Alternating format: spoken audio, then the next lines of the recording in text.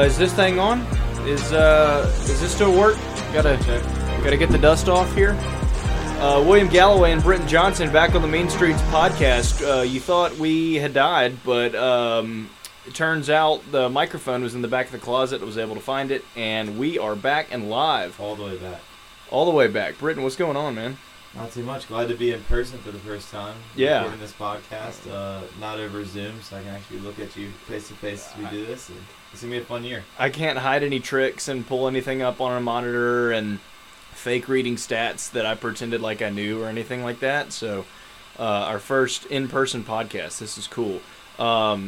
We didn't know that we'd be doing this again. You know, it was kind of we did last year. It was super, I'd say successful. We had a good time. But now it's, you know, you're in a new situation, and there's a lot to kind of cover in terms of catching up, but there's also a lot of opportunity for what lies ahead. So bring us up to speed with what you've been up to.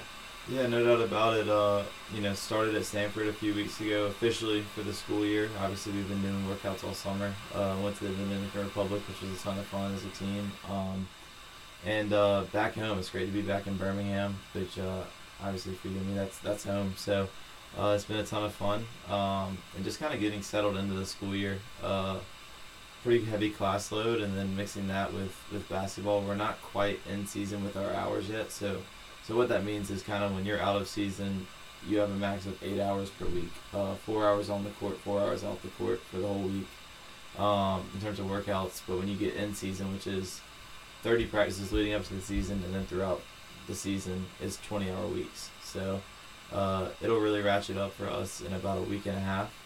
But we're still kind of in this stage where we're getting about 4 1-hour workouts in a week, and 4 1-hour lifts. And so really just kind of gearing up for the season and kind of starting that process. It's been a lot of fun. Have you, two questions that come to mind. First of all, right off the bat, what number are you this year? Still rocking the 21? Still repping 21. I've been wearing the number 31 practice jersey so far, but make no mistake, I'm still repping 21. Let's go. Excited about that. And then your communication with guys back in Tuscaloosa. I know people like Adam and Tyler Barnes is no longer playing after his 16-year career in Tuscaloosa, but Dr. Barnes now. Dr. Barnes, that's yes. right. That's yes. right. In Louisville Med School? No, Kentucky? Cincinnati. Okay. He's at Cincy. Okay, right across the Ohio River. It's the Ohio River. Yeah. I got to get my geographical terms correct. Look at you go. I got fined by whatever the state patrol is, whatever, for crossing without. I mean, I ended up paying it. It was like a $3 toll bridge, but crossing in between Ohio and Kentucky there's a toll bridge right there, and I didn't know I had to pay my $4, and so I paid it 6 months later. The more you know. The more you know. Yeah, I learned that lesson this summer. Yeah, so if you talk to Adam, have you talked to any guys at Tuscaloosa, and they had a foreign trip as well.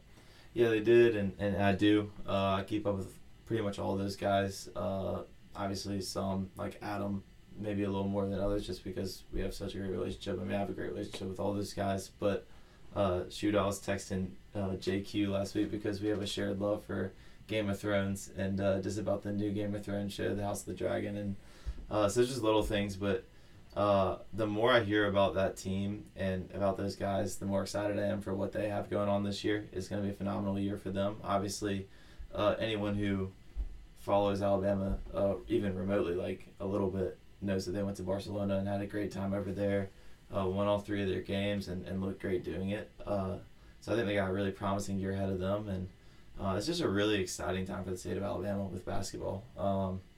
I hate to admit it, Auburn's probably going to be pretty good this year again. And Alabama looks like they're going to be really good. At basketball, not at football. We've already seen that unfold so far, 2 weeks in. Yeah, 3 weeks in. And UAB's looking like they're going to have a phenomenal year this year, and hopefully we can kind of add to that as well and compete for a league crown this year. That's kind of our goal. So it's a really exciting time to be a fan of basketball in the state of Alabama. All right, so you are 20, just turned 22, correct? Yes, a couple months ago. Yeah. Tell me the difference in playing college basketball with experience, coming into a place where You are the new face, but you're one of the more experienced guys at the age of 22, and you've got high-level experience playing in the SEC, even being a starter, going back to that Georgia game. We'll never forget that. Won't let that one down. I'll remind you of that when you get married, too. I mean, tell your kids and everything. But tell me about having that experience and, the maturity, the physicality, having gone up against all those guys at Alabama every day in practice. Like, what do you bring to Samford now as a preferred walk-on? Yeah, so I mean the thing with Samford, it's a combination of a couple of things. Obviously, general experience is helpful and it's a great teacher, but also having played for Bucky all this year, it almost feels like I'm a returner. And it's more been learning to mesh with the new guy or all the other guys on the team, and because for me it's like I got to play. I'm playing in a similar spot on the press that I played in high school, and it's like it just is very natural to me. So it's been a ton of fun. We have a really mature and veteran team, so I'd say virtually everybody on the team is 21 or older, which is wow. It speaks a lot to just how veteran we are. So you say you're one of the older guys, and I probably, if you were to look at it like the whole roster, I am, but I don't have to feel the pressure of like being the veteran that like leads. Like we just have a great group of leaders on this team. That it's just I think it's a player-led environment in terms of accountability, and obviously Coach Bucky's not gonna let anything go. But right, we know that. I was a manager and he made me run in high school, so I won't forget that part. Yeah, no, it's been a ton of fun. We have a really deep team this year, so I mean we have really 15 dudes that like all can go, all can play, and so it's been really competitive all summer and fall. But I think we're really building something, and it's been exciting to be a part of it. So one thing, I'm working at Mountain Brook, and I got a good relationship with a lot of the athletic coaches and all the people there, really. But one thing I see, because I get to be around often, especially at the high school, is things are still going the way that Bucky established them with the boys basketball program, the Wednesday track workouts, things like that. Are his workouts and are the things that he's doing parallel to what he established in high school in terms of an off-season practice and workout plan? I mean, it's a little bit different just in how you evolve from high school to college. But so much of it's similar. That's been what's so fun for me is to go back and so many of the drills, so much of the terminology, like so much of just the little details of what we do. It's just entirely familiar to me. It's something I've done for years. It was fun to see how quickly I kind of picked up a lot of it. But yeah, I mean, in terms of like, thank the Lord I don't have to do Wednesday track workouts anymore. Eat chicken day at the high school, eat 6 chicken fingers, mashed potatoes, and then go run 14 440s or whatever it was. It was so funny because it'd be like the one day that people actually acted like they cared about their nutrition in high school. Like, no one takes that seriously, but they're like kind of watching what they eat because they know they're probably going to puke it up later. Yeah, they don't want to throw up. And so, yeah, luckily we haven't had to do that. I think we're in shape enough, and we're still getting conditioning in. A lot of it's just coming by playing and working really hard on a day-to-day basis. But a lot of the little drills, a lot of the things we do, it's very similar. So it's been a lot of fun. Yeah, and so tell me about classes, too. We're kind of covering all bases here. You're a divinity student at Samford. I am. How many hours you take in? What classes are you doing? Yeah, so I'm only in 9 hours, which is, I think, considered a full-time student at the divinity school, just the way it's set up. It's been a ton of fun. Obviously, as a believer, it's just theology, something I'm incredibly interested in, and it's a great opportunity for me to explore that. I almost don't want to call it a passion because that's almost insulting to it, but right. Just something I have a ton of interest in, and just been soaking up a lot of information. I feel like I'm kind of the almost the dumb one of the group because all these guys that have been preparing to be a full-time ministry for all these years that like they have church history and all this stuff on lock, and it's like for me, you wanted to play some hoops and wanted to study something you could enjoy. Well, and I'm not just gonna limit it to that, but it's like one of those things. It's like I'm just a guy that loves the Bible in it, but it's like if you were to ask me about all the early church fathers, I probably don't know nearly as much as some of those other guys. So it's been a lot of information to soak up and learn. It's been a lot of work. But man, I've already seen the fruit of it. It's going to be a really rewarding year, so I'm excited. That's exciting. Well, I've got my master, or don't have my master's. I'm currently trying to obtain my master's Back in in sports school. hospitality, which you did last year. I And did. I'm telling you, after we record this podcast, I'm gonna get you to tutor me on research methods because I'm learning a lot about research methods that I didn't know applied to sports hospitality. But that's neither here nor there. And if you got through it, I can get through it. So Absolutely. I remember I held your hand through some things in college, and now you can hold my hand through some things in postgrad. Yeah. But college basketball is going to be really fun this year. You mentioned all the teams that are going to be really good in this state. Even the likes of programs like UAH are growing and will find success. And former Mountain Brook player from last year is going on to play there. But I'm really excited to see college basketball. I'm excited to experience. It was special to go to a lot of Sanford games last year, and I got to kind of get to know those guys, not personally, but to see them on the court and get to know their talents and their skill set. And I mean, Quez Glover was I think he was the top 15 to 17 foot jump shot shooter in the country statistically, which was awesome. Birmingham's own Quez Glover. Well, and it's funny because Coach Bucky's a lot like Coach Oates in the way that, I mean, you know this, not big mid-range guys. Correct. Everyone knows that about Coach Oates. It's the same thing for Coach Bucky, and but Quez is such a talent of his, such an ability that we kind of give him a little more leeway than most, just because he shoots it at such a high clip. And Oates would tell you the same thing, and he starts off season. Coach Oates does by letting guys shoot whatever shots they want to shoot all summer. And then I get to the end of the summer, and he shows them the percentages, and he says, look, on a points per shot metric, this is a terrible shot. Like, you've proven it to us. It's a terrible shot. Now, for Quez, he shoots it at such a high clip, it's a good shot, which is crazy. I mean, so it's been really impressive to see that. But, yeah, we got a lot of dudes on this team. I mean, Bubba Parham coming in as well from Georgia Tech. That's going to be one of the most fun backcourts to I'd like to say be a part of, but also just to sure have a first class seat to watch and really the country. So it's going to be a really, really fun year. Now, so as a walk-on, you got to earn your keep, you got to earn your stripes, and I know and I've heard that you're doing that, and you, as we know from Alabama, will continue to do that. But tell me, are you getting in your rotation in spots when you're making your contributions? Are you playing the 2? Are you playing the 3? You talked about being the smeller on the press. I mean, where do you fit in offensively? Yeah, so I've been playing mostly 2 and 3, which are kind of probably my natural positions. A little bit of 4 as well. I mean, with the way we play, really almost every position's interchangeable a little bit, but especially 1 through 4, you can kind of just maneuver around.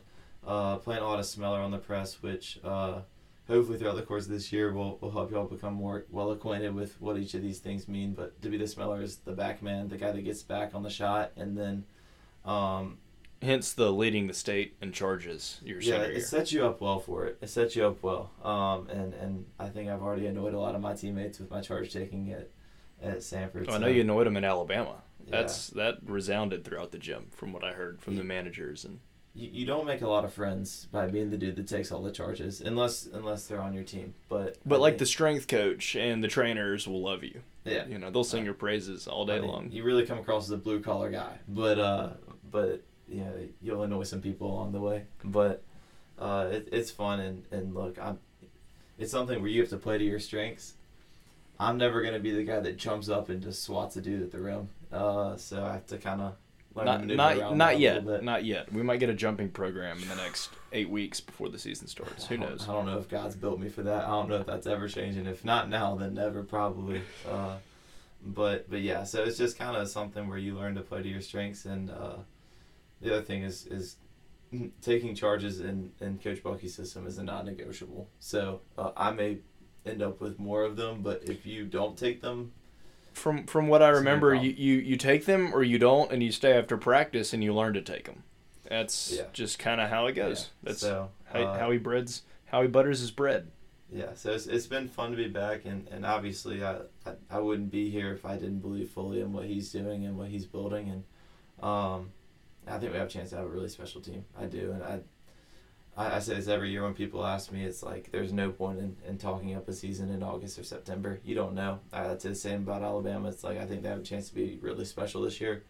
But you can only get a glimpse in August or September. There's so much that is going to happen that is necessary to happen between now and the first game and before March when the games really, really, really matter. And so I can sit here and say, I think we're going to be good or I think we're going to be this or that. But we haven't played one game yet, so we haven't proven anything. But, just looking at all the returners we have, looking at the guys we have coming in, it's just really exciting to be a part of a team that has the potential to do something that's never been done before in school history. Yeah. And kind of be able to leave, I only have 1 year left, so to be able to leave my mark in that way, whether that's me playing 25 minutes, 10 minutes, 2 minutes. I don't know what it's going to look like, and but I just want to help win. And I think, we have a chance to have a really special team and a really special year. So it's just really exciting to kind of be a part of all that. Yeah, so you've been out of Tuscaloosa 4 or 5 months now, been back in Birmingham. What have you enjoyed about being in Birmingham? What do you miss? I was in Tuscaloosa last week, and I had to go to Heat Pizza because, best pizza in town. You have to. And that was, but no free shout-outs. But no free shout-outs. But you hear that, Frank Fleming? No free shout-outs. But, it's been great to be back home. Obviously close to family. As you know, I'm literally living with my parents this year, so maybe a little too close to family at certain points. But it's been great to be back with my parents. And, really, I feel like there's just been a convergence of all of these communities throughout my life that are kind of coming back to Birmingham. So whether it be my high school friends that are now coming back from college and are here, your brother being one of them at UAB or I don't know what it's called now, but medical school. When he's not in the medical books. Right. And my college friends, a lot of them have moved back here, and now I have this new community at Sanford. So it's been really cool to see all these different communities kind of exist here. It's been fun to kind of explore Birmingham. I grew up here, so there are parts of it I definitely knew very, very well, but you're kind of shielded from parts of it, even like the restaurant scene and different things, just when you're a kid, because you don't really have the freedom to drive around everywhere. Totally. And so just going around downtown Birmingham more and just going to different restaurants, and Lakeview has grown a lot. The downtown area by the BJCC, more restaurants. It really is a great place to be and a great place to live right now. And I also love Tuscaloosa, and I've been down there a couple times in the summer and fall, and another great opportunity to kind of catch up with friends and teammates and everything there. But yeah, it's been nice to be home for sure. So if you're listening to this podcast and you're hanging in with us as we approach the 20-minute mark, we want to ask you, Britton and I can talk about a plethora of things. I can tell you about communications at Mountain Brook Schools, or you can listen to the Mountain Brook Schools podcast for that. Again, no free shout-outs. Britton, we can talk about Alabama basketball. We'll definitely talk some Sanford basketball. Talking about the world of college athletics and college basketball, kind of what's going on around the NCAA. As the college football season continues, we might incorporate a little bit of that. We're going to have some hot takes here for you as we close out the show. But if you're listening to this and you care about this, which if you're listening this far into the podcast, you obviously care, or you know us, or are related to us, or something of the sort. Give us some feedback on what you want to hear, questions you have, topics you want to hear discussed, stories. I was gonna say maybe even guests that you might want to have on. Yeah, guests. We can do all of that. Britton's played with guys that are now in the NBA, guys that are playing overseas. And a lot of different experiences. So we want to hear from you on what you want to hear, and we'll just leave it at that. So if you're listening this far into the podcast, you know how to contact us. We are open ears and want to help you enjoy what we enjoy doing in making this podcast. So before we close, we're going to have hot takes of the week, and I would assume they'll be college football related. Do you have yours ready? We're kind of shooting from the hip here. Yeah, we're shooting from the hip.